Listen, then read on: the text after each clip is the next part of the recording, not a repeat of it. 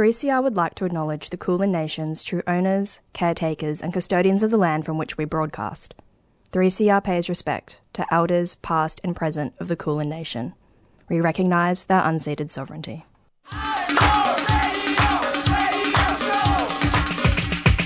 This is 3CR Breakfast. Oh, yeah. Alternative news, analysis and current affairs. Monday to Friday, 7am till 8:30am. Only double. Clap your hands.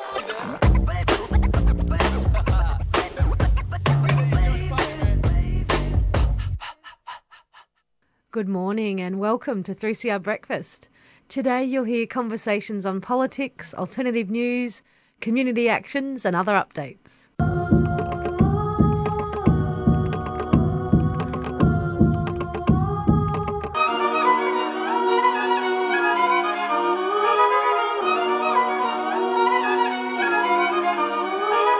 Give yourself up to the next fire. Gonna give it all up, throw it in the fire. Gonna give yourself up to the next fire. Gonna give it all up, throw it in the fire. Gonna give yourself up to the next fire. So now we'll hear from Professor Helen Berry, who is an expert in climate change and mental health. Helen is an honorary professor at the Australian Institute of Health Innovation at Macquarie University. She is a widely cited psychiatric epidemiologist and expert in how climate change, disasters, and social and physical place influence mental health and well-being. So you actually recently published a piece in the OECD blog titled, "What Does Climate Change Have to Do with Mental Health and Young People?" And before we get to young people, can you just tell us what is the link between climate change and mental health more broadly? Sure. One of the things I find most interesting about this and about mental health generally is the complexity of the links. So it's not a straightforward thing. Mental health comes from a whole lot of different factors that all interact, some of them in pernicious ways and some of them in good ways, to give us what we experience as our mental health any day of the week. And climate change makes that a whole lot more complex because climate change itself is very complex. So I think the really important things to try and understand about mental health is where it comes from. If we just look at mental illness and psychiatric diagnoses, all we're ever going to be doing is mopping up instead of ever turning off the tap. Researchers and practitioners and people in general tend to focus on the symptoms and try and do something about that. And they end up doing things like recommending more types of treatment or more drugs or training more psychiatrists or mental health nurses and so on. And all of that's very valuable and very much needed. We definitely need better treatments. We definitely need more mental health care professionals of all sorts of different kinds. But what we don't do nearly enough of, often what we don't do any of at all, is trying to understand where mental health, good and bad, comes from. And it's only really if we start to try and do that we can understand what causes our mental health, good or bad, and do things further up the causal chain that will stop those negative outcomes and promote the good ones. And so that's what I'm really interested in. And perhaps here you could tell us a little bit more about what are the effects of climate change on the mental health of young people? Well, perhaps if I talk about how climate change actually does affect mental health. So if we start at the end of the causal process, if you like, when the floodwaters come all the way down the mountain and landed on someone. So the immediate relationship between climate change and mental health is two things. One is that the issue of climate change is getting really, really bad. Almost everybody understands the climate is changing across the globe, and mostly in really bad ways, and that is a scary thing. So people are starting to worry a lot more about climate change now and sometimes getting quite anxious and even depressed about it. So that's one way in which climate change is affecting mental health directly, through people worrying about it and sometimes worrying a lot about it. The other way is that we very easily see is that it's affecting the kind of weather we get. And again, mostly in negative ways. So it's creating more frequent and more long-lasting and more intense weather-related disasters like droughts and storms and cyclones and floods and bushfires and so on that we're familiar with. And when people are exposed to those kinds of things, either directly, so their home is destroyed in a bushfire, or they're exposed to drought over a number of years and they're indigenous people living close to the land or farmers living off the land and so on, then those kinds of events affect people's mental health very directly. Interestingly, they seem to differ in their effects between what we call acute disasters like floods and fires and chronic disasters like droughts and salination of land. And the acute disasters seem to be more related to post-traumatic stress disorders and other anxiety and stress disorders, whereas slow things like drought seem to be more closely related to depression. So it seems like the kind of disaster that you're living with affects the kind of mental health outcome you may have. And of course, you may be living with both of those. So they're the obvious ways that people are harmed. They get caught up in disasters. Going a little bit further up the causal chain, these disasters can also cause damage to things that matter for mental health. So, for example, they can damage infrastructure, like they can damage roads and bridges or stop trains running. They can bring down power lines or telecommunications towers or things like that. So the things that we rely on to go about our normal business, or especially the things we rely on to keep in touch with one another, when people are caught up in disasters, if they end up having to move out of their own homes, even for a short period of time, that's very damaging for mental health. And if we keep going further up the causal chain, then these climate-related disasters, if they're bad enough within a single community, they can damage the economic circumstances of a whole area or a town. And when that happens, that causes problems with social capital in communities, because people start leaving those communities if they're too badly damaged or they die. And very often, the people who leave first are those who are most able to leave. So they tend to be those who are fittest or who have the most financial resources or who have very good networks elsewhere that can help them. And they leave behind those with fewer resources. So those who are left behind have even fewer resources to go to share about amongst them. And all of these factors affect mental health. We can also find that weather-related disasters damage our natural environment. So sometimes people just feel a great sadness at seeing their beautiful land around them destroyed. That's often called solastalgia, or the kind of homesickness that we feel for countryside or land that's been damaged. So there are lots and lots of these indirect ways that climate change affects mental health directly and then also indirectly. There's a very important indirect effect that I focus on quite a lot in my work, and that's at the political level. And people are very sensitive to what's going on at the political level, even if they don't directly follow politics or take any real interest in current affairs.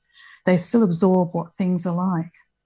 So I don't know whether you know, but in countries that have right-leaning governments, suicide rates are higher than in countries with left-leaning governments. And the same goes for states. And people have wondered why that is. And authors of the study have suggested, and I agree, or I would go further, that it's something about the nature of the implicit message that right-wing governments send. And what I think it is that right-wing governments send the message that it's all about the individual and I'm okay, and if you're not okay, that's somehow your fault. Whereas left-leaning politics are more about understanding groups and the collective and putting emphasis on making sure that the whole community is happy and that people aren't left behind. So when the people of the world can see the leaders of the world failing to act on climate change or failing to act strongly enough, that in its own right is deeply depressing and anxiety-provoking, because we feel helpless in the face of these decisions being made so far above our own pay grades. And I think that that's a really important point that doesn't get made often enough. When people are thinking about climate change and mental health, they tend to think about what's immediately obvious and not what's going on behind the scenes. And I think this is where one of the areas in which this connects very strongly to how young people are experiencing climate change. And being young, they have a number of perspectives that are different from older generations like my own. So one thing about being young is, in being young, you have a whole lot more of your life ahead of you. And so you can see a whole lot more of your future affected by climate change. So for somebody in their 80s, they may well think, and they say to me, it's not really a big issue for me. I'll be dead before all of this happens. Whereas for young people, they're looking at 60, maybe even 70 years in which they're going to have to live in this climate changed world, somehow survive in it. So I think that's one reason that it's more of an issue for young people. And for very young people, those under the age of 25, particularly children and those in early adolescence, then they're not yet, their brains are not yet fully mature. So for children and young adolescents in particular, it can be very difficult for them cognitively to work out what's happening. And all of that means that you have less that you can rely on to deal with thoughts and feelings about climate change and also what it's actually doing to our physical environments. I think there's a common thread in what you were saying and what a lot of young activists say, which is to do with the more structural issues causing climate change on one hand, but also causing this, as you mentioned, these kind of individualising politics leading to poor mental health. I was wondering if we could talk a little bit more about these broader structural issues. Climate change is more damaging to people who belong to categories that are excluded or disadvantaged in society more than it affects other people. So everybody will be affected by climate change. Everybody already is being affected by it. There's no escaping it. So to the extent that you belong to disadvantaged categories, you will be more and more hard hit by climate change relative to somebody who isn't. So if you think about the lives of people who don't have homes to go to and who have to couch surf or live in their cars or even live on the streets, and you think about what it must be like to deal with a heat wave or a flood in that situation compared to being very wealthy, you can start to imagine the different ways that climate change differentially affects people. And it differentially affects younger people more than older people, because by and large, younger people have fewer resources than they will have when they're older and their careers and lives are more mature. So I think when we think about the effects of climate change on mental health and its relationship to disadvantage, then it's important to understand that it lands very heavily on a small minority of people by and large. So that doesn't mean it doesn't touch everybody's lives. Of course it does, and it can. But by and large, it affects the lives of that minority of people who are already living with the bulk of society's disadvantage. And the same is true globally. And we just see it in an even bigger way in countries which as a whole are living with disadvantage. So if we look at even the poorest African countries, for example, we still see structural disadvantage and advantage. There's still a handful of wealthy industrialists or princes or whatever who are very wealthy, even in these poorest of poor countries, and then a huge mass of people who have almost nothing. Even in those countries, there's a structure to disadvantage. And wherever you find disadvantage, then you'll find the effects of climate change hitting much harder. And because of that, you also find mental health more severely and more extremely damaged. Mental health in society is very patterned, just like disadvantage. The bulk of mental health problems and the worst mental health problems are found amongst the disadvantaged group, that group in society who has all the disadvantages. Where you find disadvantage is where you find most of the mental health problems. A lot of communities started getting together and doing more sort of community-based work, such as collective farms. There's different talk on food sovereignty and different types of sovereignties to sort of deal with not only climate change but the inequalities that people face under capitalism. You mentioned before in our previous chats that there were some tips that you wanted to share with our listeners. More options for taking action, I think, than tips exactly. But what I was just talking about is one of them. So taking collective action, and you've come up with some other really great examples where people are engaging in food cooperatives or farming cooperatives, or if they're in cities, they've got a shared veggie garden, a community garden where they can grow veggies together. And doing those sorts of things is so important. And I think one of the most important things that we can do individually and as a group amongst friends or like-minded people taking similar action is to remind each other that we're not going mad in worrying about climate change. We're not imagining something that isn't happening, and we're not stuck in a situation that we can't do something about. If we try to act as individuals on our own, then we probably are stuck in a situation we can't do something about. But if we join together in groups, we certainly can. And we only have to make a small contribution each for it to make a very big difference. So people should be kind on themselves is my main message, really about what people can do, and inform themselves, of course, get mental health support if they need it, of course, do all of those things as an individual. But also remember that we're not going mad. This is really happening. We're not imagining things, and that there are things that we can do. And even if at the moment there's pretty much nothing we can do, to be kind on ourselves and understand that if that's our circumstance right now, then that's the reality we're living with. And if we can't do anything, then we can't do anything, and we shouldn't be feeling bad about that or being made to feel bad about that. If we can do something, it might be something really, really small, like participating in a community garden or carpooling one day a month or something very small. And that's great. That's plenty. And if we can do more, great. And the more that we can do that puts us in touch with others in a positive way, doing activities we enjoy, being with like-minded others, that's really great for mental health. And number one thing that's great for mental health is social connectedness. So to the extent that we can make that part of whatever we do, then we're acting really smart.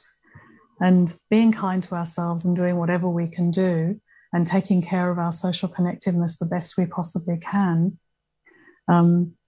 is really all that we need to do as individuals, and taking part in collective action on a bigger scale if we can and if we're willing to do that. So I think it's really important to understand that collective action, whether it's in little groups or great huge groups like the School Strike for Climate, are much more doable and much more feasible for people to do, and that in meeting other like-minded individuals when they're taking action, they can also get some social support and social connectedness along the way, which is so very protective for mental health. That was Professor Helen Berry, who is an expert in climate change and mental health. And we'll have the links to her recently published articles on our website, 3cr.org.au/Women on the Line. I'm Scheherazade Blule. That was Scheherazade Blule talking with Professor Helen Berry. You are listening to 3CR Monday Breakfast. Great piece there looking at how climate change impacts mental health. It's Monday morning, 7:18 a.m. My name's Evan Wallace, and good morning. Have a number of great stories for you today and some excellent music, including this piece by Club World. It's Tropical Para. Bumpy up, bumpy up.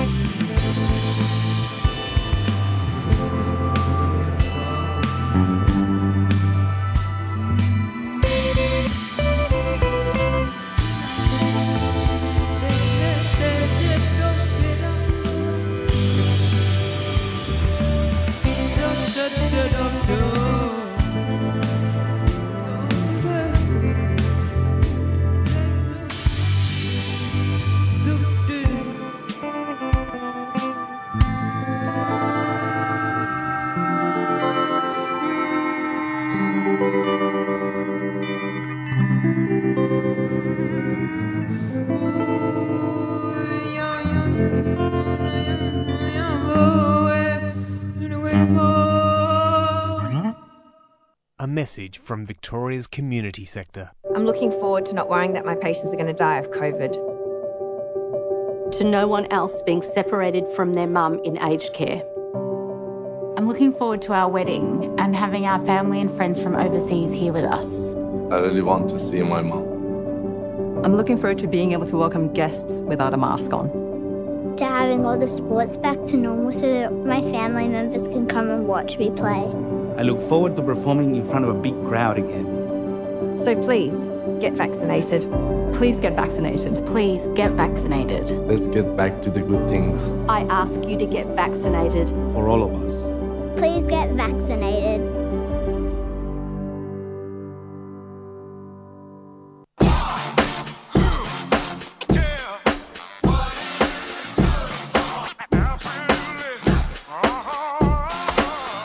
Kicking off the National Weekend of Action Against AUKUS, get down to the State Library on Friday the 10th of December for International Human Rights Day, calling for human rights and not another military pact. The AUKUS Pact seeks to tie Australia into a forever partnership with the US and UK, involving military, education, resource extraction, technology development, manufacturing. War is the antithesis of human rights, wreaking environmental destruction that not only endangers First Nations communities on the front lines, but generations of our children to come. Come and take back the streets with music, performance and speeches with MC Tom Ballard, Scott Ludlam, Liz Turner, 3CR's Jacob Grech, Combat Wombat and the Solidarity Sound System. Join us on Friday, December 10th at the State Library at 5:15pm and visit renegadeactivist.org for more information.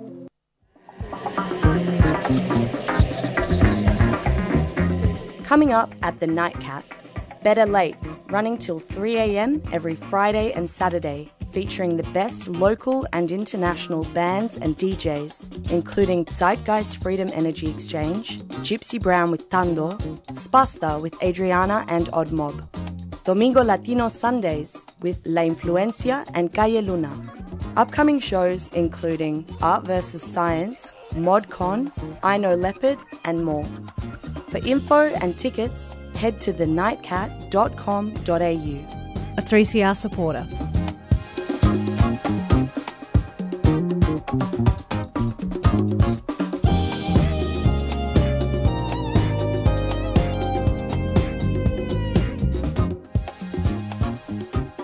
You're listening to 3CR Monday Breakfast. I am Evan.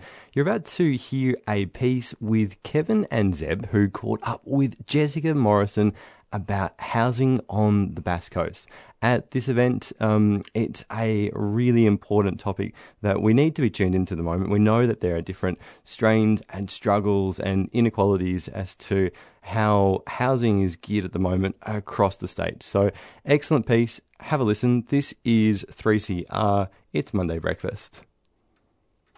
Okay, on the line now we've got Jessica Harrison from down Wonthaggi Way. Jessica, a number of times been on this program talking about desalination plant years ago, but Jess, at the moment it's housing. What's the issue down there with housing? Oh, well, in the desal, the bad old days of when the desal plant was being built, there was a real increase in rents because the desal workers were using their generous entitlements to basically rent all the properties. But now what we have is really the effect of COVID and possibly a sort of general chaos of capitalism type effect, which is that it's very hard to find places to rent here that you can actually afford. And so yes, the average rent for a three-bedroom house is around $400 a week, which we find a real shock because everyone's used to things being a bit cheaper here. And also, we don't really know. It could easily be sort of getting higher than that. I don't know. You would know more about the average price for rental in Melbourne. I mean, yeah. So we find it's been since COVID. There've always been a few people sleeping rough, and at the beginning of before the COVID hit last year, we ran a meeting with Defend and Extend Public Housing and PIPSI, Public Interest Before Corporate Interests, and that was about the housing issue because the caravan park, which a lot of people live in when there's not much else possible, was demolished, and we wanted to see some real, immediate local action to provide that kind of accommodation, and we didn't see it.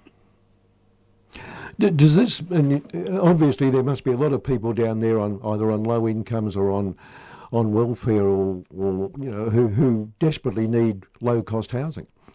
That's right, yes. And so there hasn't been, as far as I've lived here for around 20 years, but I mean, as far as I can tell from talking to the locals, there hasn't really been a substantial building program for public housing here for, around 40 years. And so we have our little pockets of public housing, and we've got people now in our group who are part of the public housing tenants. But what happened was, due to the fact we've got a brand spanking new Labor MP in the area, that 25 million's actually been allocated by the Andrews government for building, or they're calling it social housing, affordable housing, etc. Mm-hmm. So our group really exists to get the best possible outcome for that 25 million.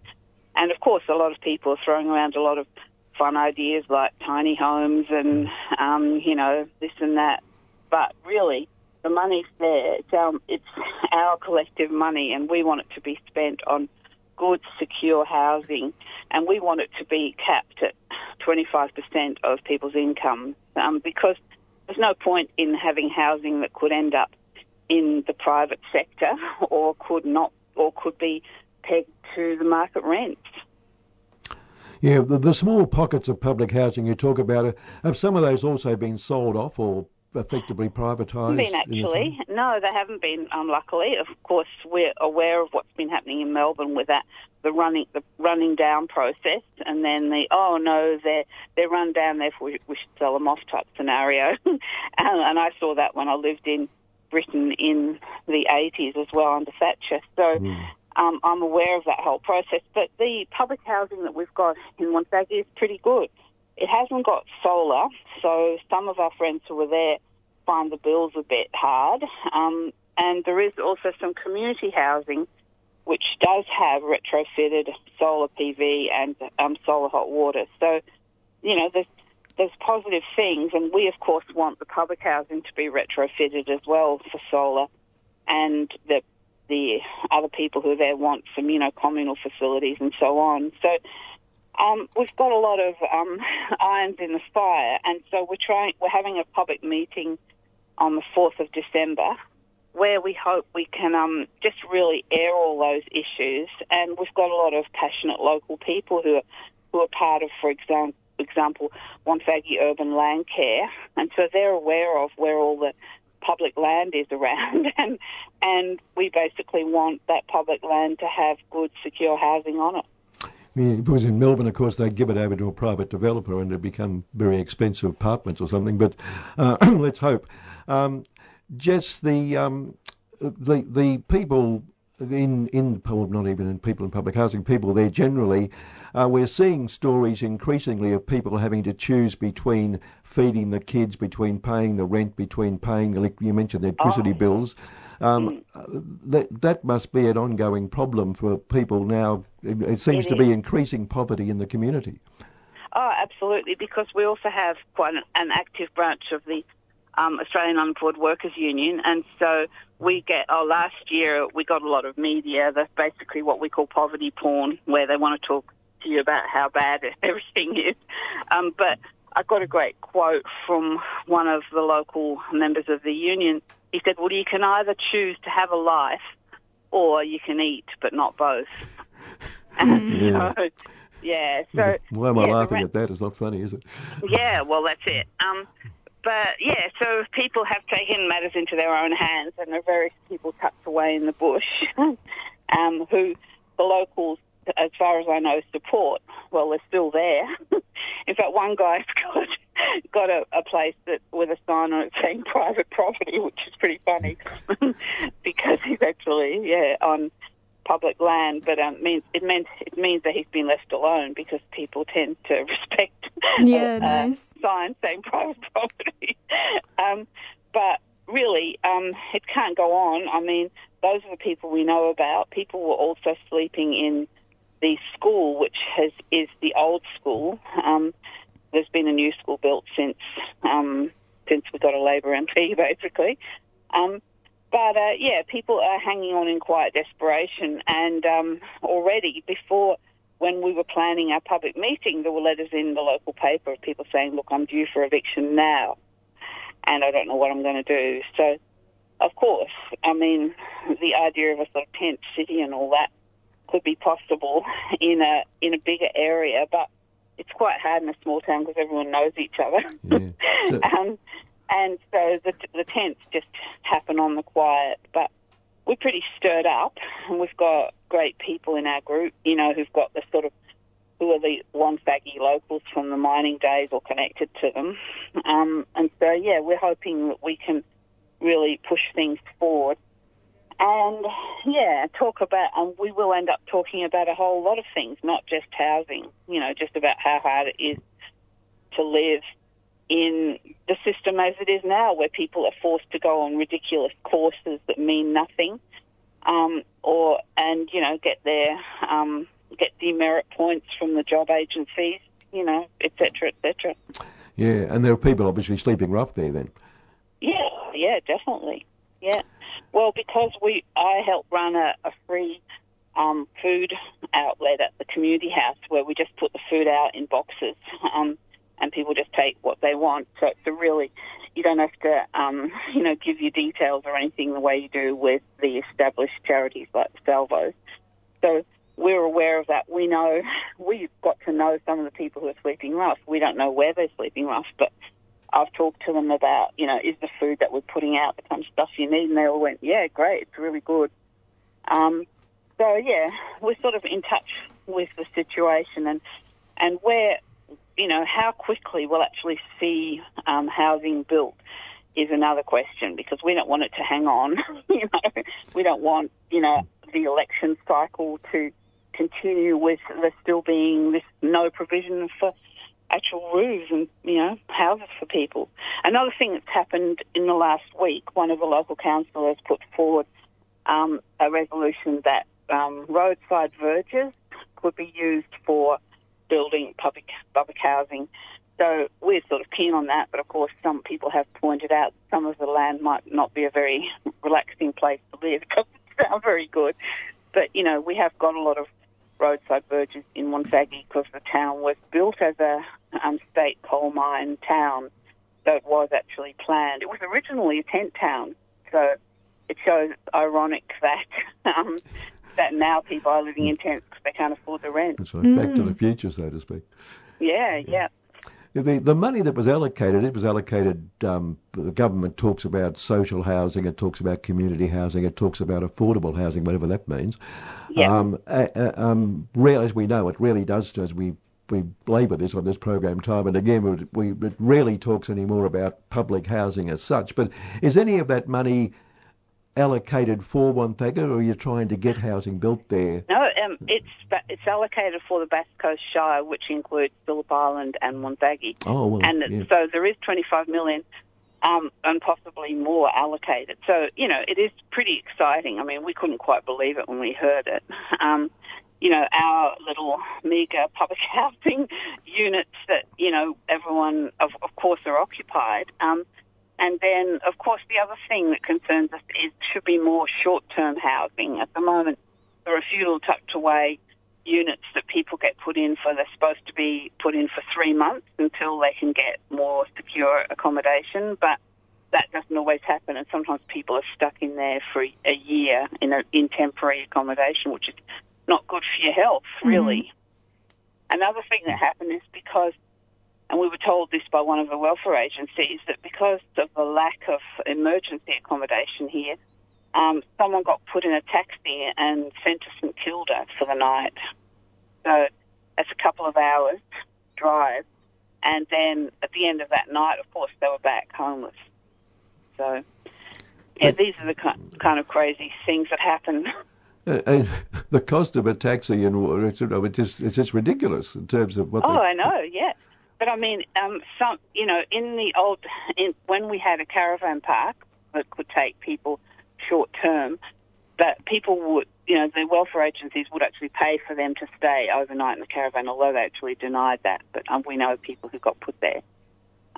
So, that at least meant that they were in the town that they knew, not shoved to Hilda. I mean, what a recipe for disaster, Anyway, the caravan park's gone, and most of the people got rehoused from the caravan park.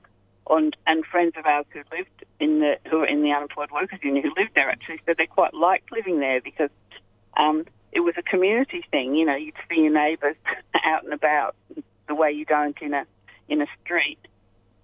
But yeah, it looks like there will be housing built, and we're going to make sure that, especially if it's on Crown land, which is public land, of course stolen land, that stays as much in the public sector it's got to, because the idea of a private housing organisation taking over managing housing which has been built on public land doesn't quite sit well with us. No, and of course the point you made earlier about 25% of your income, because if it's not public housing, then it's going to be social housing, which is a higher. It's usually 33%. Which can be anything. Yeah. I've got that great poster put out by Rahu, Rental and Housing Union, and it clearly shows, that affordable housing can be up to 80% of the market rate. So affordable to whom? It's a sliding scale when you use vague terms like that. Well, we keep making the point that if you're in Elizabeth Street, Melbourne, homeless, sleeping on the gutter, if someone says good news, the government's building affordable housing, it won't make a lot of difference to your life. No, that's right. And did you see the terrible news that a homeless person got killed on the road? Naturally, if they'd had a place to live, they wouldn't have been crossing the road at 3 a.m. So. Fortunately, yes. Yeah. Just in the time left, Jess, the D-Cell plant, we were down there opposing it, and I went to a couple of rallies down there at the time, and what's happened since? Is it?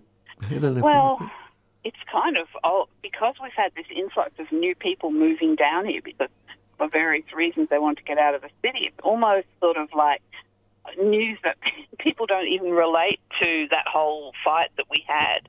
I mean, we were trying to stop water production for the whole of the Melbourne area from being privatised. Well, it was privatised. And now the state government, in its magnificence, decided to regularly order water, which is not really needed. But they've got a standard order in, which means that, of course, the company is making some kind of money out of it. And the state of Victoria is still paying for the borrowing that consortium did to actually fund the thing. One of the other objections at the time, apart from the privatisation of water, which in itself is bad enough, but that the brine that in the desalination process was going to be poured back into the sea, and the fear was that could upset the entire ecological balance of the marine life there. What's happening there? Have any ideas? Oh, well, we haven't heard anything lately. I mean, it's not just brine, that's the thing. It's also all the chemicals that are used to clean the sieves, which basically the marine ecosystem is shoved through to produce clear, non-salty water. So it's a mixture of toxic chemicals and brine. And as far as we know, it's still being pumped out, and then the solid waste is still being taken to the toxic waste dump on the edge of the city, Lynbrook. Lynbrook, whichever one it is, that's right. Yes. Yeah. Starts with L anyway. We haven't heard any sort of intel. I mean, I wouldn't mind betting that the investors would regard it as a pretty bad deal because it hasn't been a huge demand for water, therefore they haven't been able to really ramp it up. But it's still running, and the interesting thing with the Victorian contract is that they weren't contracted to automatically supply a certain amount of water, irrespective of the need. It had to be actually the Victorian government deciding to help them hold their hand by ordering the water, and that's what's been going on. Right. And desalination is also a really energy-intensive process, isn't it? Yeah, that's right. I mean, until just recently, we still had the billboards up saying about the amount of energy that it takes to produce, 1 litre of desalinated water, and that was our one of our main issues. It's a very energy intensive and produces huge amount of carbon emissions, because the power from it is coming from, our dirty stations over in the Latrobe Valley. Mm-hmm. Yeah, it's well, there's another issue down there. I don't know if you know much whether you know enough about it to say anything, but I think about now the environment effects process is about to conclude. But that rare earths plant, the plant further east in Gippsland, down near Lakes Entrance, which we've talked about. Yeah, Cobar one. That's the one, yeah. Yeah, well, I just saw this morning that it's been knocked back. Oh, good, because I know about now the Minister was going to give the response. We were hoping that was the response. Well, I saw a few celebratory posts going around Facebook. Oh, well, that's great news. Yeah. You've announced some great news on City Limits, which is a pity because we usually this program is all about depression and keeping people feeling bad. Yeah, but it's that thing. Yeah, if you really you can.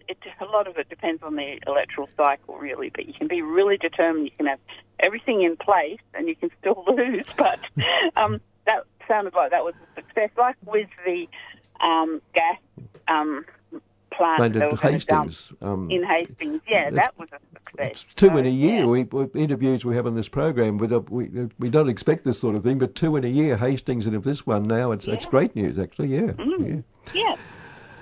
Well, we'll have to end up soon, but finishing on a cheery note. That's bad news. Well, are there any places that listeners can go to support the causes that you're behind? Our housing. Yeah, that's it, the housing thing. Yeah, so we've got a Facebook page we've just set up, Housing Matters Bass Coast. That's the name of our group, and we'll be continuing to meet, and if we have enough people, we'll be continuing to fight to get good, reliable. Yeah. And just the details of that public meeting, Jess. So it's on Saturday, the 4th of December, at 1:00 in the Baptist Church. We didn't particularly want to be in the Baptist Church, but the council offices are all being used for COVID checking, so that's what happened. About to say, good to see you going to church, Jess. Yeah.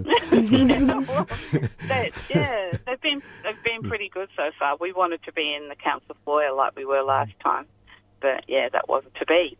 So. All right. Well, look, we'll keep in touch with it, but thanks for your time today, and good luck with the whole campaign. Thank you there. All right. Cheers. Right, thanks, okay. Jess. Bye. Jessica Harrison there, who's, as you can tell, a wonderful activist down that part of the world in Montague, and we'll keep in touch with what's happening with that one, another housing issue. Jessica Harrison there, talking with Kevin and Zeb from the 3CR team. Good morning, I'm Evan Wallace. It is a beautiful Monday today. We're expecting a top of 26 degrees, mostly sunny weather, but also with a very high UV index. So do wear some sun cream. This is Monday morning, and Monday morning always means lots of excellent music, and this is no exception. Here's Cul-de-sac by Dan Sultan. They never see there's a place that's just for you and I. A place where we can be, and I'll meet you down the cul-de-sac. To me, babe, nobody needs to know. You and me, baby, nobody needs to know. Oh, it's you and me, baby, nobody needs to know. It's you and me, baby, nobody needs to know.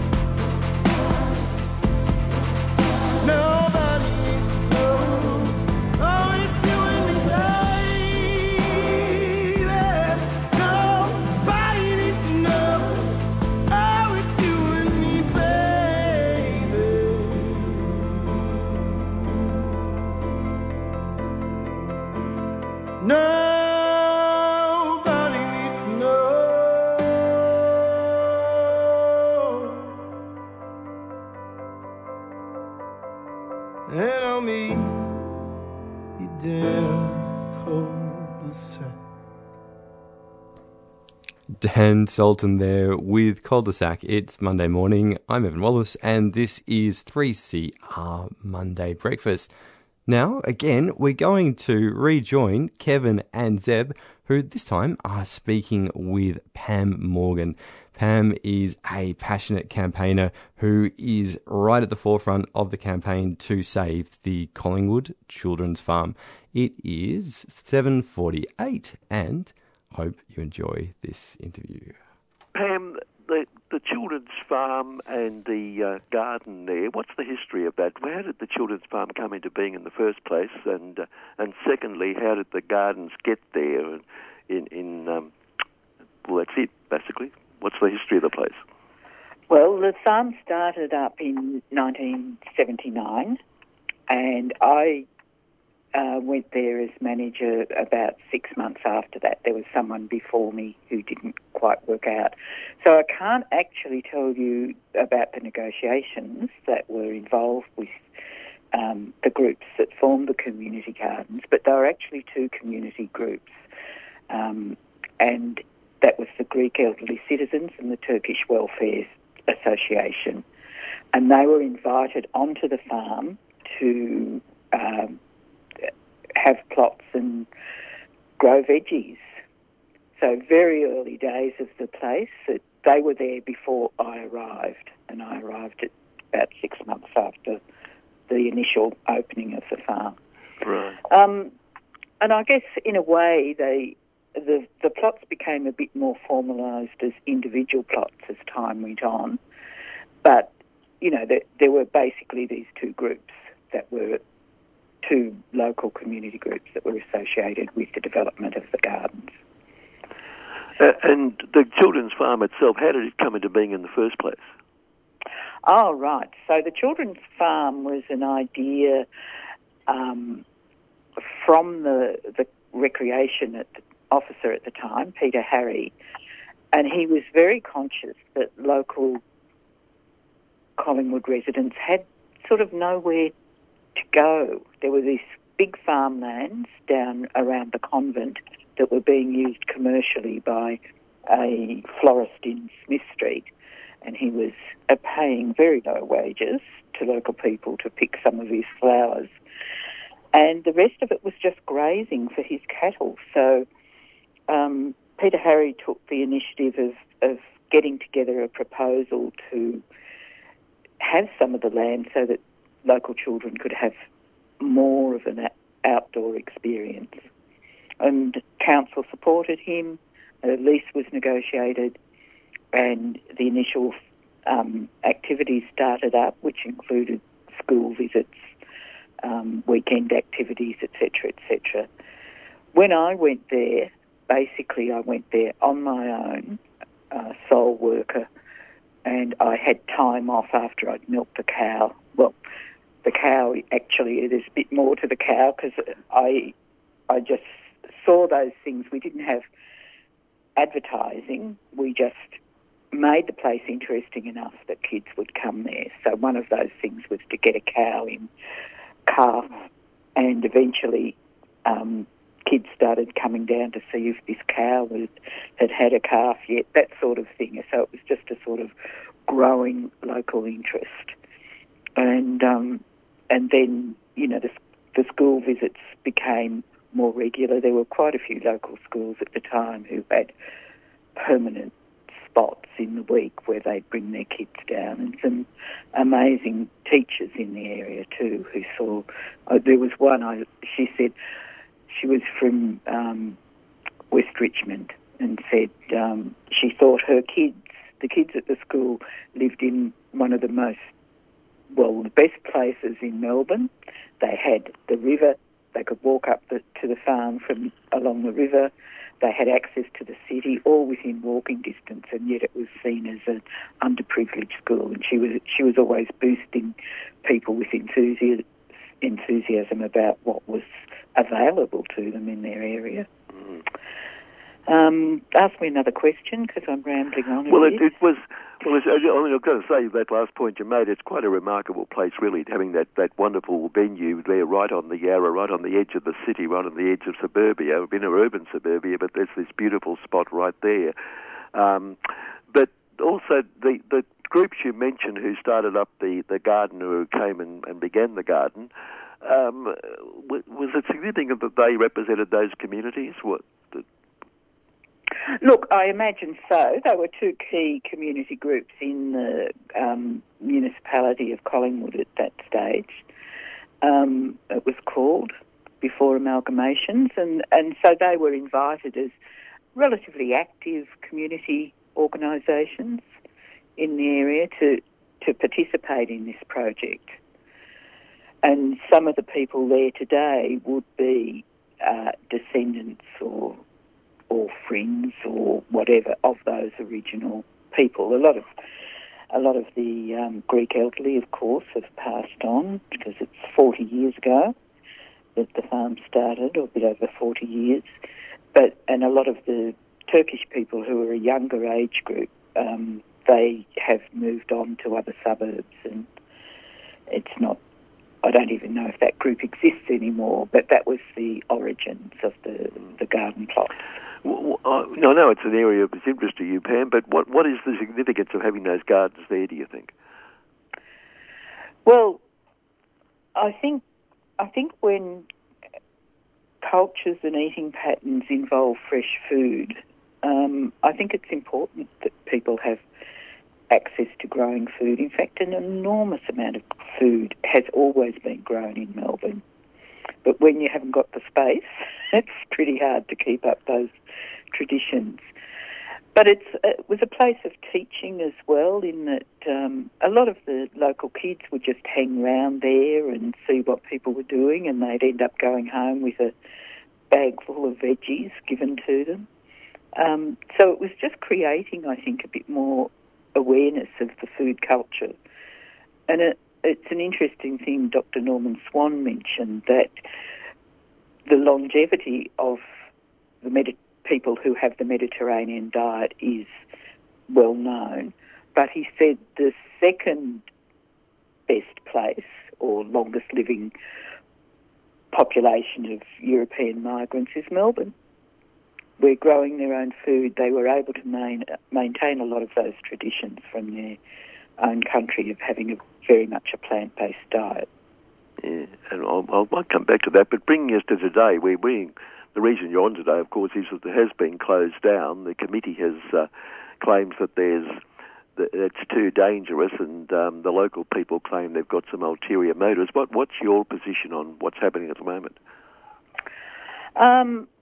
I think the farm has changed its direction a lot, and it's not, I suppose, not responsive to the local community and their needs in the same way it was at the start. And I'd say that across the board. It was a local project. It was supported by Collingwood Council, and there was an expectation priority would be given to the people who lived in the area. That was the reason that it was supported. And it seems to me that what's happened is it's become a eastern suburbs destination. I have to just speak from basically talking to other people. I haven't been to the farm for a number of years, and it's over 20 years since I worked there. So it is a long time. But there is a Facebook group of old Collingwood Children's Farm kids, which I'm allowed to be a member of still. And the feeling is that it's no longer a place that gives support for local people to be involved in the same way that it used to. So, there's still a young farmers program. I think there was some holiday program they were running for young people, but it was almost $100 a day, I think, to participate in that. That certainly doesn't sound as though unless they had special concessions for people who were low-income people. There's a lot still. Yeah, Yarra's an interesting municipality and always has been because of its extremes of wealth and poverty. And I think that still exists. I haven't been looking at the figures again for quite some time. But you still have extremely disadvantaged populations living in that area, as well as obviously the sort of housing boom, inner city, dwellers. So I think any organisation in Collingwood that sees itself, well, it's Abbotsford actually, but sees itself as providing for the local community needs to be actually looking at who's coming, who's using the place, and is it accessible to the local people. And so a lot of that's sort of the image that is created, and we were always very careful to have local kids involved in showing people around the farm and displaying it to others and being seen as belonging, having some sort of ownership over that place. And that was quite an intentional direction that we took to give them status where they might well be ignored. Otherwise. And I think that's one of the criticisms at the moment, isn't it? One of the points made by those who have been the plot holders is that they're trying to privatise it in some ways and in fact almost gentrified, I guess you could argue, in terms of what's happened in the inner suburbs. In terms of the plots, I don't know about gentrification so much, although the plots have always been pretty messy, and if you look at anyone gardening on a hillside in Turkey or in, a patch of rough ground in Greece, they use everything that's available to them, rocks and bits of wood. They're not necessarily a British, potager that's halfway between a food-producing garden and a decorative garden. They definitely have a purpose. They're there to produce food, and you use whatever materials you can scrounge. So there is a little bit of that. But I think what's happening now is there's a strong movement around cities for sustainable food systems. And so a lot of land is taken up by people who might want to start a small business enterprise. So I think that's more the direction that of what's happening with the plots at the moment. There was a study done by a fellow from Chris Williams from Burnley, or University of Melbourne as it is now, on the potential to have sort of small enterprise plots there, that it could be much more productive and provide a market and so on. So it's not just about gentrification, it is about this sort of small business enterprise food-related systems that, I'm quite happy to participate in. I go to my local farmers market, etc. I think it's great, but the issue is about who should be able or to use the land down at the children's farm. Yeah. So this was quite a thing even... Oh, sorry, yeah, go on. This was a thing even back in the day I was there, where people would come down and say, "Oh God, this land is magic. We could, with an acre here, we could run a business growing berry fruits." And they always assumed that was the best use for the land, instead of looking at the constitution as a children's farm. Was that the best use of the land? And I felt anyone who had that sort of initiative to run a business could also run it elsewhere. And so I never went in for those sort of concepts. But, times have changed in that many years, very much. Yeah. The committee itself, where's it elected from? Anyone can stand for the Committee of Management. It's an open elective system. As far as I know, you don't have to be even a local community member. Well, we don't know much about that, but Yeah, right. And of course, the campaign going on at the moment, where do you think it's going to end up? Do you think there's a chance of it being reopened and people being allowed to go back to their plots? I really don't know. The last I heard it was that the committee wanted to appoint the person who would negotiate, rather than it being someone with independence. So I really don't know what hope there is of resolving it. But there's so much memory and history for all those people involved in the plots, and there's such a history. 40 years is a long time. It doesn't mean any one of them has been there that length of time, but the existence, how they work, how they operate in the local community, the food that gets distributed from those places, that history has been there for a long time. Yeah. And the fact that they want to, or there's a suggestion they want to turn it over to making profit from that land, it is on Crown land. Should that affect it? Look, I'm not even sure that it's a profit motive that's driving it. It might be a wage motive, that more people could learn about urban agriculture and they could get a small wage in the process or something like that.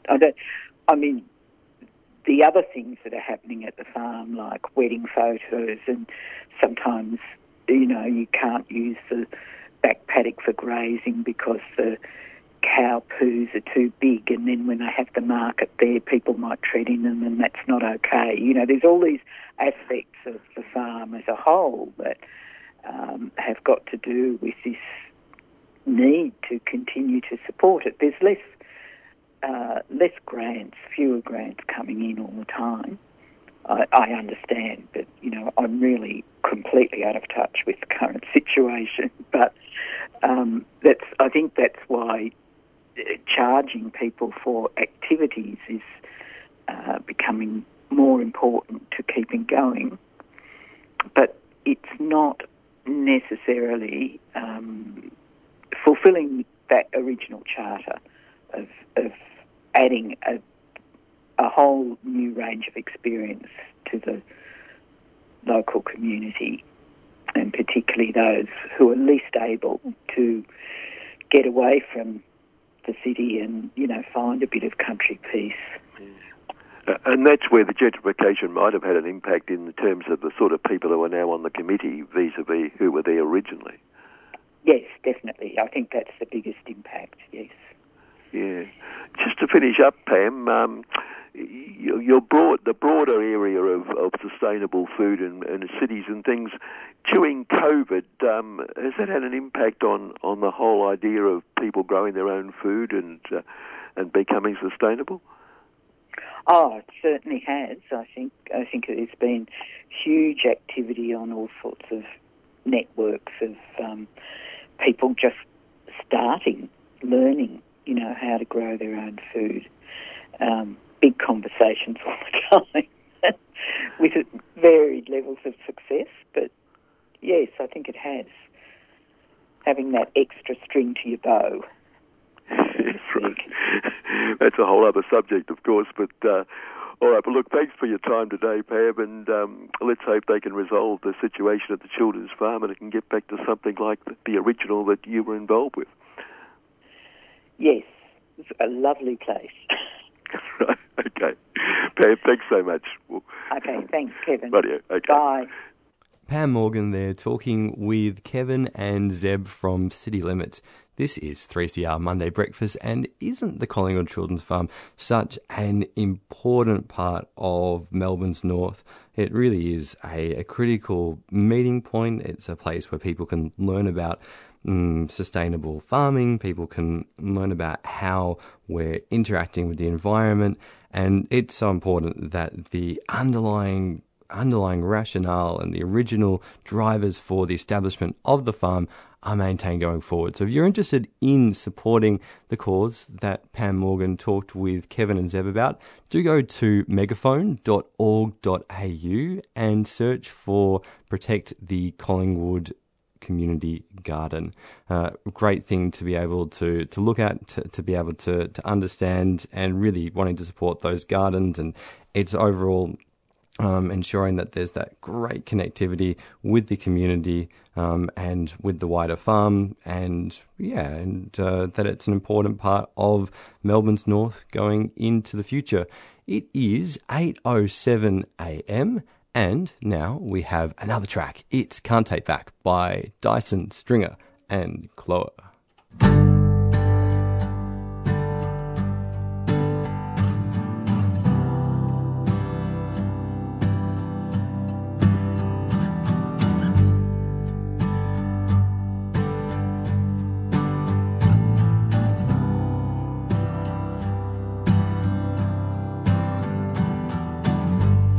Now the days seem to be bleeding into one another,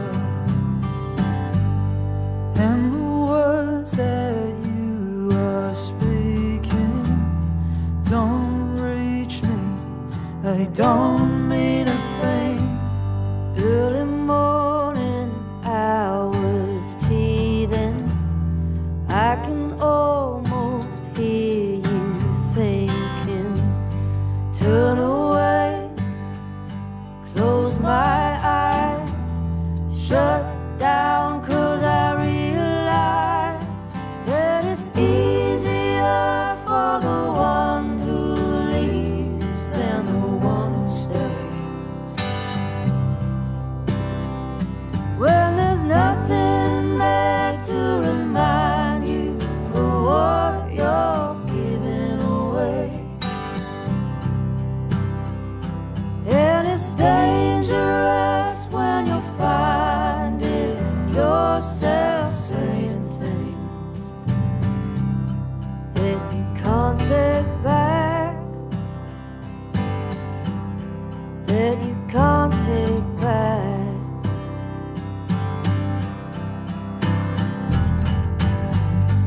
I'll get up and leave you sleeping, morning haze and streetlights fading. I'm so tired of the person I've become. I know I shouldn't hold on, keep holding on. One more hit before it's gone, and it's easier for the one who leaves than the one who stays. When there's nothing there to remind you of what you're giving away, and it's dangerous when you're finding yourself saying things that you can't take back, that you can't take back.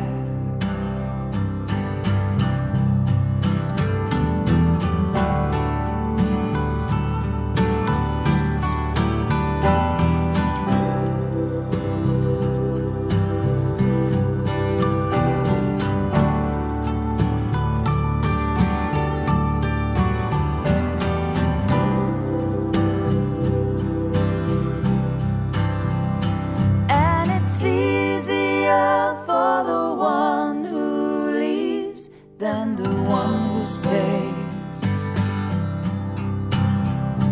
When there's nothing there to remind you of what you're giving away, and it's dangerous when you're finding yourself saying things that you can't take back, that you can't take back, that you can't take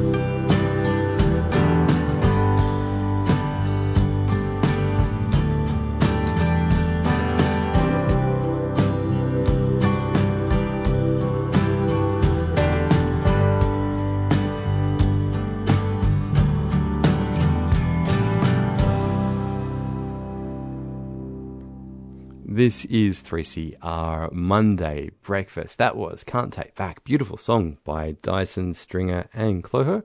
It is 8:14 a.m.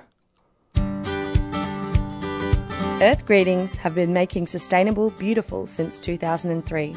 Their 100% recycled cards, plastic-free stationery and earth-friendly gifts are made in Australia with the lightest possible planetary footprint. Shop online at earthgreetings.com.au or at one of over 500 stockists Australia-wide. Earth Greetings is a 3CR supporter.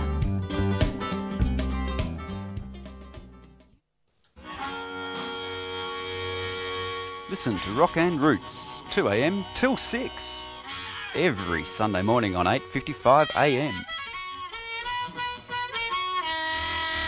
Melbourne's Community Radio, 3CR.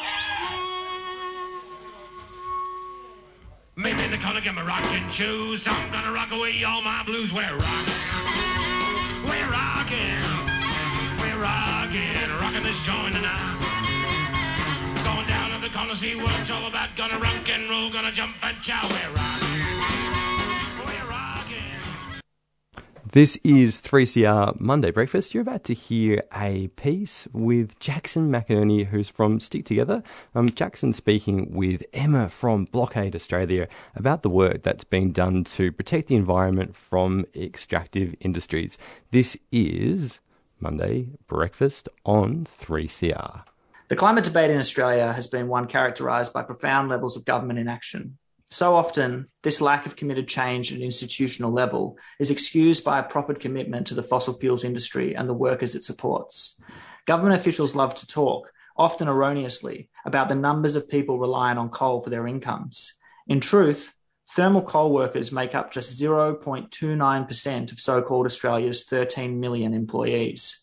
The political clout of this relatively tiny industry worker-wise comes from the billions of dollars of dirty profit that flows into the coffers of wealthy executives and shareholders.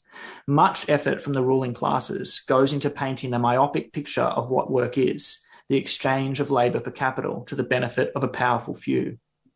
Last week, we witnessed work of a different kind. The full-time, hard work of environmental activists from Blockade Australia was on display in Newcastle as they shut down the biggest coal port in the world for 11 consecutive days from the 8th to the 18th of November. We're lucky to be joined now by Emma from Blockade Australia, who has been with the group through these actions, which use lock-ons, tripods, abseiling attachments and machinery shutdowns to stop the bigger machine for more than a week. Emma, can you talk a little bit about why you're doing this work? Yeah, thanks so much for having me, Jackson.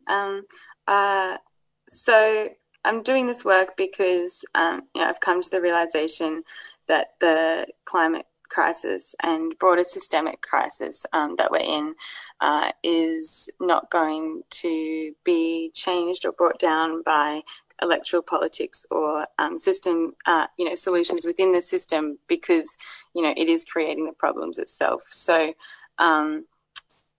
people have formed a collective called Blockade Australia that is organised offensive resistance to Australia and its extractive, exploitative regimes and the climate crisis that it's causing.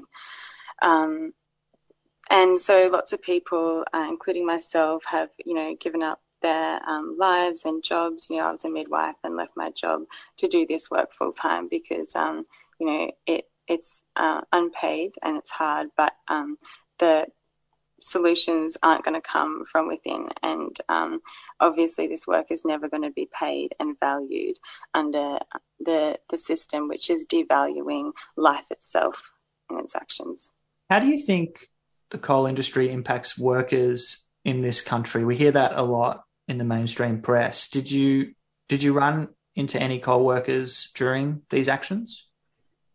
Funnily enough, no, ran into very few workers. There's obviously the train drivers. There's usually a couple of them that usually work in the mines themselves.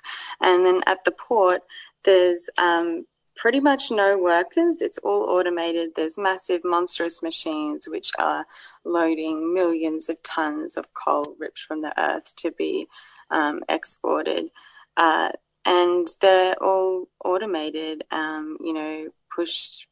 people pushing buttons in a room far away, control, lots of machinery. And so that takes very few workers. And then the only workers at the port really are the security who are there to, protect this exploitative, extractive supply chain. So, yeah, unsurprisingly, very few workers in the industry. Yeah, I mean, I think it is surprising from the rhetoric that's deployed by politicians about coal workers. But, yeah, it was a feature of the footage that Blockade Australia have been broadcasting, that there was nobody in the background of the activists, maybe a few security guards, as you say. And it's a frightening factor of capitalism around the world that, one of the jobs you always see advertised is military and police and jailers. These are the careers that are on offer to the young. I think it's a striking feature. Yeah, that's right, because they're the enforcement arms of the system. Because I guess from the beginning people have been resisting this extractive, exploitative system since colonization. 250 years ago, and before that, across the world,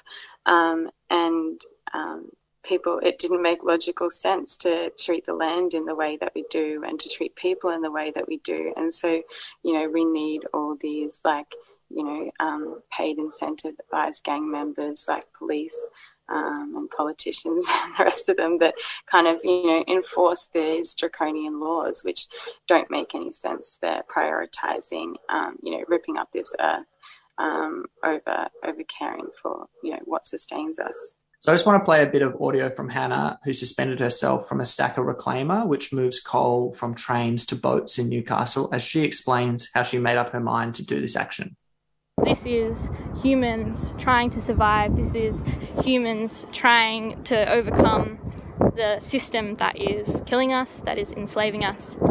And we're trying to induce the social tipping points which will give us a chance at another generation. What a wild thing to want.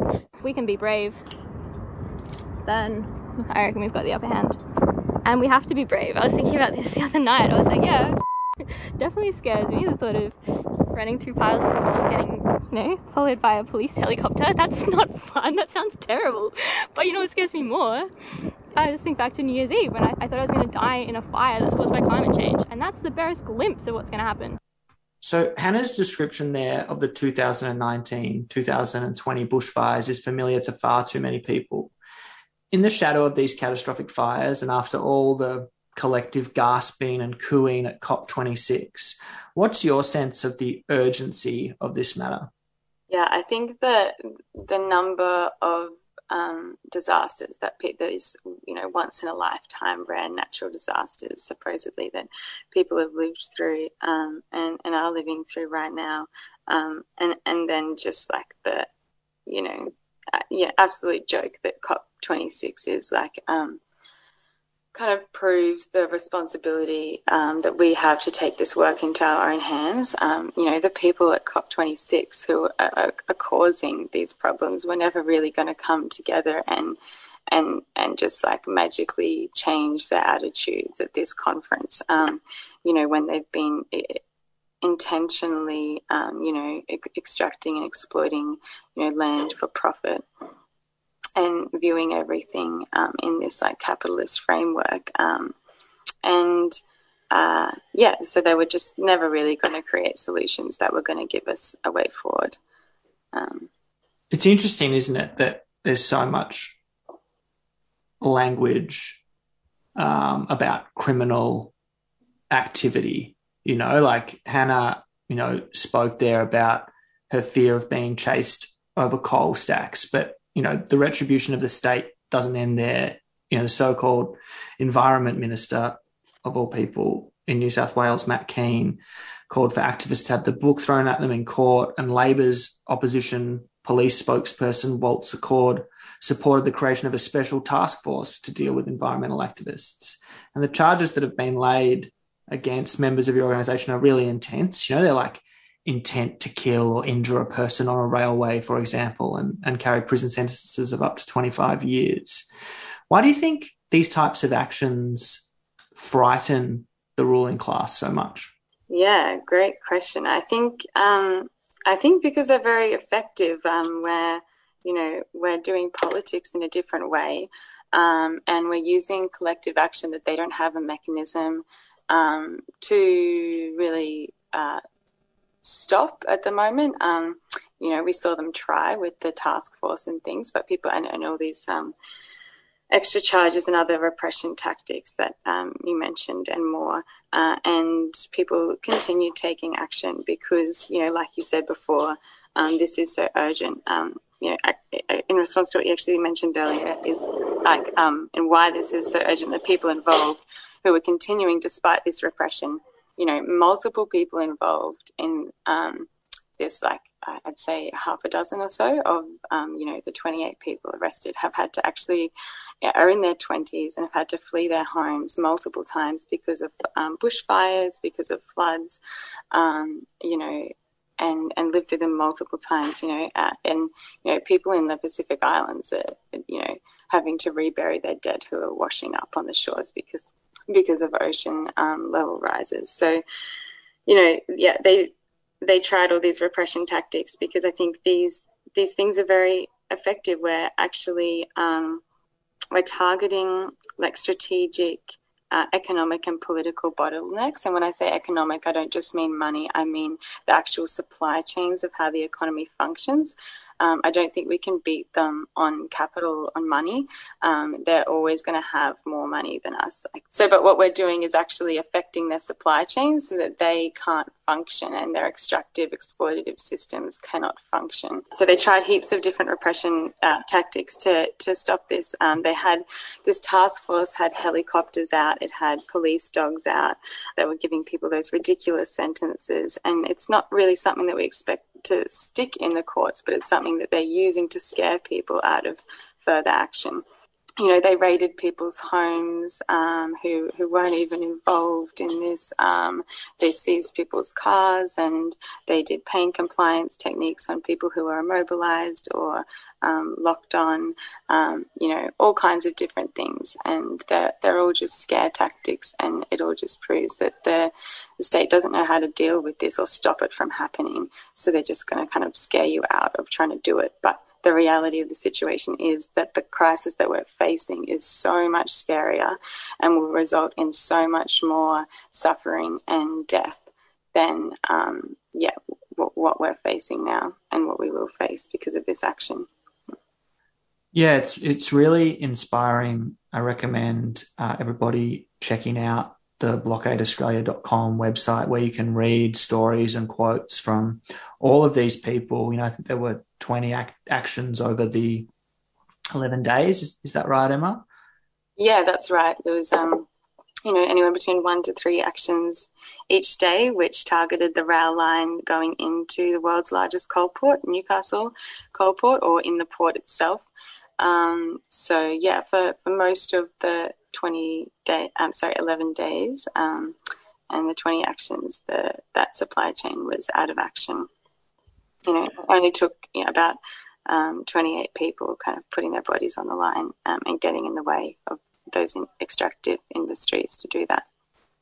Yeah, it's really interesting what you say too about economic bottlenecks. Like, as you say, it's a complicated process to take on international finance and capital, and the way they can redirect funds and redirect ships and whatever. But if you can stop people in mines, receiving critical supplies or supplies from reaching port, that can be a really profound impact on their profit, but also just their functioning. And we've seen that historically too, with actions and secondary boycotts around ports and stopping medical supplies and things like that to really put the squeeze on the system.